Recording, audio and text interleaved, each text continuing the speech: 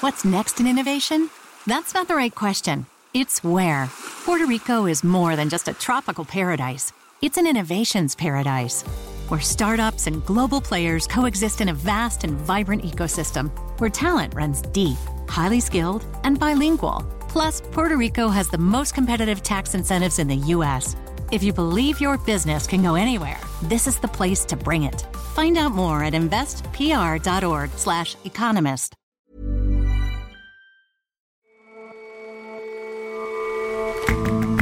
Hello and welcome to The Intelligence from The Economist. In New York, I'm John Fassman. Every weekday, we provide a fresh perspective on the events shaping your world. Bangladesh and northern India are suffering their worst floods in recent memory, with millions displaced. But thanks to increasingly effective architectural and social adaptation efforts, the death toll has been far lower than expected. And every year, our sister company ranks the world's cities to determine the best places to live. Which city came out on top this year? Let's just say there's no hiding from the truth.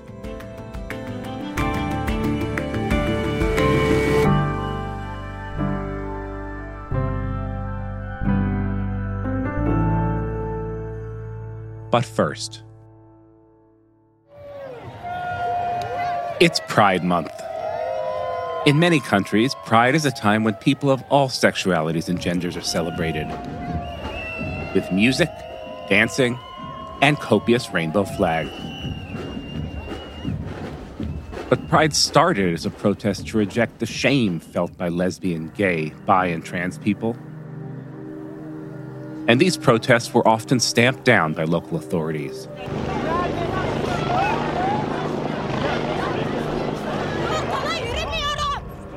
In some countries, they still are, including China. China's only large LGBT celebration, Shanghai Pride, hasn't occurred since 2020, when police interrogated several of its organizers. Alice Su is a senior China correspondent for The Economist. It's never been easy to be gay in China. The government cares very little about the rights of sexual minorities, if it acknowledges them at all. That being said, there is a fairly significant LGBT community. There were NGOs that were functioning, and they were allowed some space in the early years of Xi Jinping's reign. Even as other parts of civil society were going through crackdowns, human rights lawyers, labor rights activists, feminists, a lot of the LGBT community was still able to meet and to have events and to do some kind of advocacy under the radar up until recent years. And what happened in recent years? Well, up until last year, a lot of universities in China had very active LGBT student associations. They were able to hold activities. Oftentimes, they weren't officially registered, but they had large social media accounts, and it was the first place where many people in that community could express themselves for the first time. So last year, all of a sudden, most of these groups' social media accounts were suddenly closed. Around the same time, some of the larger non-government organizations in Beijing and in other cities were also shut down. But another part of it is increasing control over what can be shown in the media. There's this Chinese term, 娘炮. The best translation I think of it is sissy men. And they said, we no longer want to see these kind of effeminate sissy men on Chinese media. The education ministry has also called for strengthening physical education classes. They want to cultivate masculinity and prevent the feminization of boys. And all this is linked to the rise of nationalism under Xi Jinping and this particular vision of a strong China with strong families and strong men. Do people have any recourse to push back against this at all? So I did meet one man, Mr. Peng. He founded this organization called LGBT Rights Advocacy China, and they wanted to use lawsuits to make progress on sexual minorities' rights. Conversion therapy was very popular, which is a type of so-called therapy where mental health practitioners try to change people's sexual orientation and turn them heterosexual. And in 2014, he wanted to file a lawsuit against some of these clinics that were operating out in the open, advertising, send your gay sons to us and we can convert them, we can make them straight. The problem is that they couldn't find anyone who had gone through that therapy who would be willing to take up the lawsuit. So finally, Mr. Peng decided he would go through conversion therapy himself. And he told me what it was like. He told me he was lying on this sofa, hypnotized.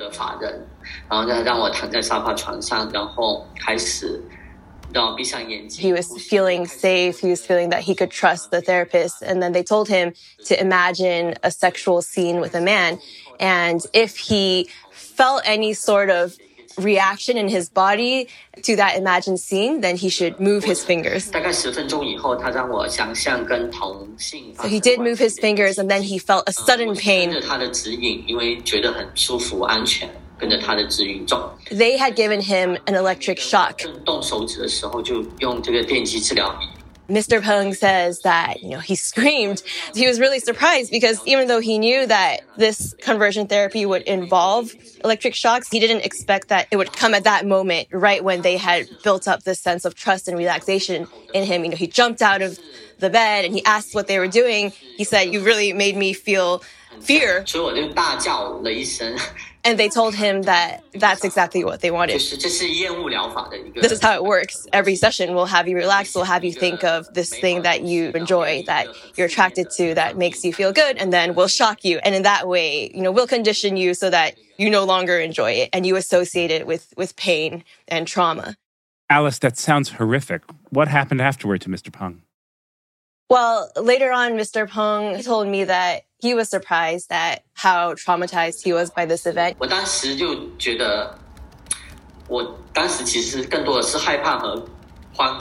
He didn't go back for any further sessions, but it was enough for him to take that experience and to go to court. So he sued the clinic, and to his great surprise, he actually won that case. The clinic was forced to apologize. And most important of all, the court came out with a ruling which stated that same-sex attraction is not an illness. At that time, that was a huge victory because it sparked public conversation in China. Chinese media covered it, even state media covered it. Looking back, that was really a remarkable state of openness in China in that the media could even talk about this at all. At the same time, in China, just because you win a case and because the judge says something in the ruling, it doesn't mean that that will change the law.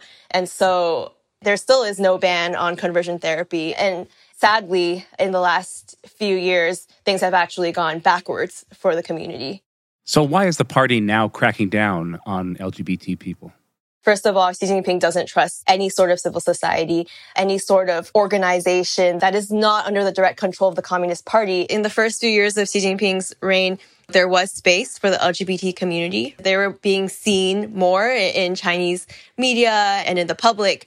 And a lot of nationalist voices in China started to look at this and to say, this is because of Western influence and they want to lead China's youth astray.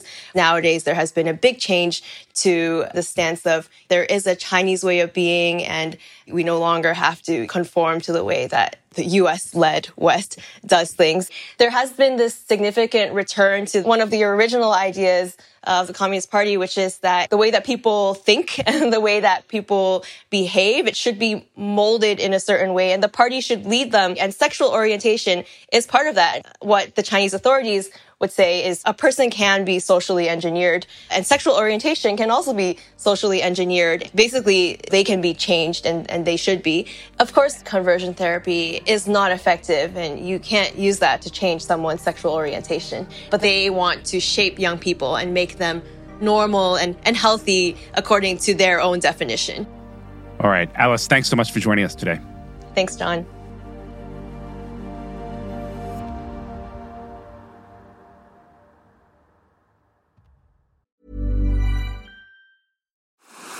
What's next in innovation?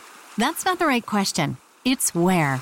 Puerto Rico is more than just a tropical paradise. It's an innovations paradise, where startups and global players coexist in a vast and vibrant ecosystem, where talent runs deep, highly skilled, and bilingual. Plus, Puerto Rico has the most competitive tax incentives in the U.S. If you believe your business can go anywhere, this is the place to bring it. Find out more at investpr.org/economist.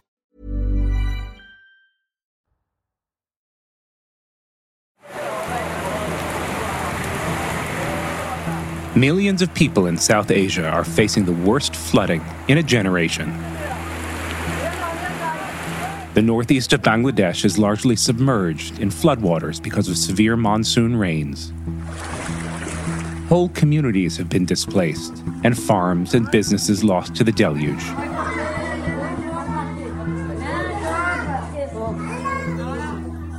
We have lost our home and all our belongings in the floodwaters, says one victim. And the flooding extends to India, too.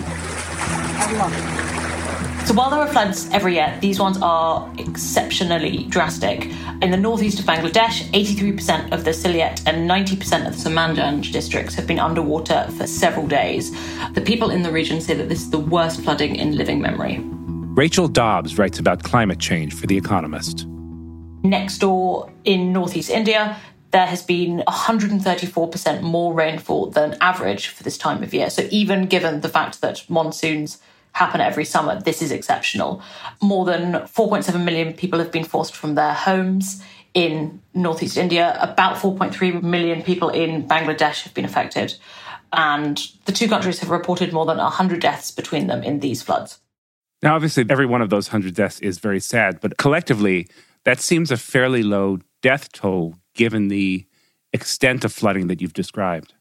So while the death toll will undoubtedly rise, these numbers are still relatively low. If you compare them with the deaths from flash flooding in Germany in July of last year, given that Germany is a far-rich country and has about half the population of Bangladesh, 180 people were killed in those floods. So the numbers that we're seeing, particularly in Bangladesh, are lower than you might expect. And indeed, deaths from natural disasters in the country used to be much, much higher. The country is essentially a massive river delta. It's crisscrossed by about 200 rivers, and almost all of it is below or at sea level. And so heavy rains and storms there frequently cause rivers to burst their banks. But over recent decades, the mortality from these kind of events has been reduced remarkably. For example, in 1970, Cyclone Bola killed 300,000 to 500,000 people.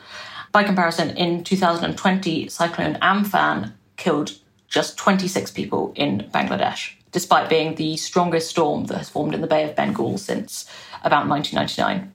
Why such a striking reduction in death toll? What's happened in the intervening 50 years? Bangladesh has changed the way that it deals with floods and has channeled more resources towards dealing with floods and cyclones and climate disasters. Originally, starting from about the 1960s, the strategy was to try and keep water out by building huge embankments called polders, which are essentially big dikes. The word is borrowed from the Dutch. These can be very useful for storm surges, but are less useful for monsoon rains. And these kind of large-scale embankments are also sometimes quite dangerous in that they lure people into a false sense of security and encourage them to build their homes and settlements in flood-prone areas. That means that when they are breached, they can have really, really dramatic effects because there are more people in that vicinity. In more recent years, there has been more success with actually reverting to kind of indigenous practices of dealing with high levels of water, mostly of building mounds of earth on which homes and shelters and then animals are often kept. And because these are sort of individual mounds rather than wide embankments, it means that the floodwaters can go around them. And so you have the benefits of the floodwaters moving across the landscape, but whilst still keeping people and animals safe. So, Rachel, are these changes the main reason the death toll has been brought down, or have they also done other things? There have also been very significant developments in how authorities try and prepare people for events like cyclones or flooding. Bangladesh has an incredibly well-developed early warning system that operates on multiple levels, including texts, radio announcements, announcements made over the loudspeakers of mosques, and volunteers going door to door. There's now a huge network of multi-purpose shelters that are used for these kind of events. When Cyclone Bola hit, there were less than 50 shelters on the coastline of Bangladesh. Now there are functionally more than 10,000. There are also coordinated groups of local volunteers. However, it is really important to note that while deaths have been reduced dramatically, that is not the only metric that matters when we're looking at these kind of climate events. Every time people have to evacuate their homes, there are large numbers who cannot go back again, or large numbers whose livelihoods are destroyed. And with the flooding this year, this will be the crop failure for some farmers, which means that they cannot continue living in the way that they have. What's the region doing to help people currently affected by the floods? So the floodwaters have yet to recede. Humanitarian aid groups are working very hard to try and get food and products for sanitation and things like that to people in the affected areas. The army in both northeast India and in Bangladesh are trying to reach people who have been stranded. But even after the floodwaters have gone, officials in Assam, which is a state in India, say that they think that this flood has set back progress in terms of developing infrastructure like roads and bridges by a decade. So the rebuilding will take a long time, and it slows the rate at which progress can be made. So, Rachel, as you mentioned, Bangladesh is basically one big river delta. It's also low-lying, which makes it very susceptible to climate-related disasters. I wonder to what extent we can blame climate change for the severity of this year's floods. For any individual event, it is quite difficult to establish a direct climate link, but it does seem that climate change is definitely affecting the way in which the monsoon behaves in South Asia. For every 1 degree of global warming, and for reference, the world has warmed by about 1.1 to 1.3 degrees above pre-industrial levels now. It's thought that the monsoon gets about 5% wetter, which means that there is, more water, which creates these kind of floods. But it's also becoming more erratic because the weather patterns that influence the monsoon are changing. And that means you're more likely to have sort of sudden torrential downpours, and they are more likely to be at slightly unusual times of year. In addition, it's thought that climate change will change weather patterns such that cyclones become more aggressive in the region, even if they do not become more frequent. Bangladesh is also particularly vulnerable to sea level rise. And all of these factors mean that people in Bangladesh will continue having to try and adapt to these changes, but adaptation can only take them so far. Bangladesh is also particularly vulnerable to sea level rise. And all of these factors mean that people in Bangladesh will continue having to try and adapt to these changes, but adaptation can only take them so far. And the only way in which these risks are not going to get exponentially worse and worse, they're still going to get worse, is by CO2 emissions all the way around the world being reduced remarkably. Rachel, thanks so much for joining us today. Thanks, John.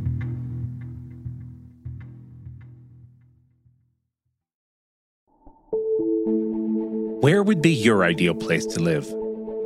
Somewhere with good food and culture? Somewhere that's clean and green? Or just somewhere that's warm and near a beach? Our sister company, the Economist Intelligence Unit, takes that question very seriously. Every year it comes up with a livability index that ranks the world's cities. And the chart topper in its 2022 index is a place that had previously fallen outside the top 10. In total, we ranked 172 cities, and we used 5 broad categories. Anna Nichols is Industry Director at the Economist Intelligence Unit. Starting with stability, so that's issues around whether there's a lot of crime, what the international position of the country is. Then we've got a healthcare ranking. We've got culture and environment, which covers a range of things from corruption to actually availability of shops and restaurants. We've got education, and then infrastructure, which is physical infrastructure in terms of roads and telecoms communication, also the availability of good housing. So who came out on top? This year's winner was one that had previously slipped from 1st to 12th place in our livability index, and it is Vienna. And it has often been a winner in the past. So of the last 10 surveys that we did, it actually came top 7 times. So Vienna came out on top. What did it do so well this year, and why had it fallen out of the top 10 before? So Vienna does pretty much everything well in terms of our rankings. It actually has perfect marks almost across the board. The only area where it falls down slightly is in culture and environment, and that's largely because there aren't any major sporting events in Vienna that you can go along to. But otherwise, it has consistently scored very well in terms of livability. It did fall out of the top 10 last year, and that was primarily because of the COVID restrictions that were in place this time last year when the Delta wave of COVID was sweeping across Europe. But now those restrictions have now been largely lifted. So that has obviously just meant that it's bounced back to its usual position in our rankings. So Vienna won the gold. Who won silver and bronze? So in silver place was Copenhagen, which is, again, a city that scores very, very highly across the board. And then tied for equal place in 3rd position were Zurich in Switzerland and Calgary in Canada. And what about the bottom of the rankings? Damascus in Syria was once again the bottom city. It scores poorly on almost everything, apart from the culture and environment ranking where it scores slightly better. Just slightly above that is Lagos in Nigeria, and then we have Tripoli in Libya in third from bottom position. The only good news is that this year, even their scores actually came up very slightly compared with last year, partly because of the lifting of COVID restrictions. Anna, I wonder whether the war in Ukraine has had much influence on the index. The war in Ukraine has had an influence on the index. The primary effect that it had is that we had to actually cut Kiev out of the rankings this year because the invasion actually happened halfway through our survey period. And also the other primary effect it's had is that the two Russian cities in our index, so that's Moscow and St. Petersburg, have fallen quite drastically. So Moscow saw its livability ranking fall by 15 places. St. Petersburg slipped by 13 places. It's partly because of just the increased insecurity, so obviously invasion, war happening, but also side issues such as increased censorship and restrictions on the culture and environment generally. What trends should we expect to see impacting next year's results? Well, we are not terribly optimistic about trends in terms of livability. The pandemic isn't yet over, so although our core assumption is that there will be new waves of variants, that they won't be particularly impactful on livability, there is a risk that they could be, and that in February, March next year, there could be new restrictions in place because of a wave of the pandemic. There's the war in Ukraine, which will continue to be a threat to security, particularly within Europe, but may even spread more widely. And even without escalation, there are side issues from the conflict. So one of them is the influx of refugees in some countries, which may cause tensions. The other is that the conflict has fueled global inflation and dampened global economic growth. And those higher commodity prices, particularly for things like energy and food, could weigh on livability in lots of cities over the next few months. It could even spark some conflict. And even where stability itself is not threatened, the cost of living crisis could dampen government investment into things like infrastructure, healthcare and education, as well as consumer spending that supports things like shops and restaurants. So that could even impact places like Vienna. All right, Anna, thanks so much for joining us today. Thank you.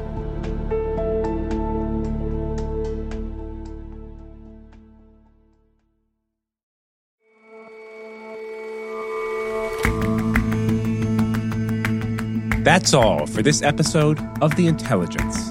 If you like us, give us a rating on Apple Podcasts. And you can subscribe to The Economist at economist.com/intelligence offer. The link is in the show notes. We'll see you back here tomorrow.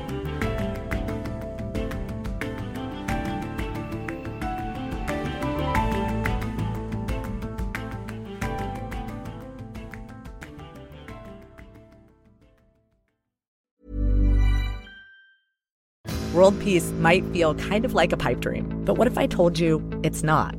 2024 will see more than 50 elections around the world, and in some places, peace is actually on the ballot. One reason is because countries in Europe and Latin America have been experimenting with this thing called feminist foreign policy, because right now, the way that we wage war and peace, it's kind of a boys' club. The new season of Things That Go Boom from Inkstick Media and PRX is coming March 18th. Find it wherever you get your podcasts.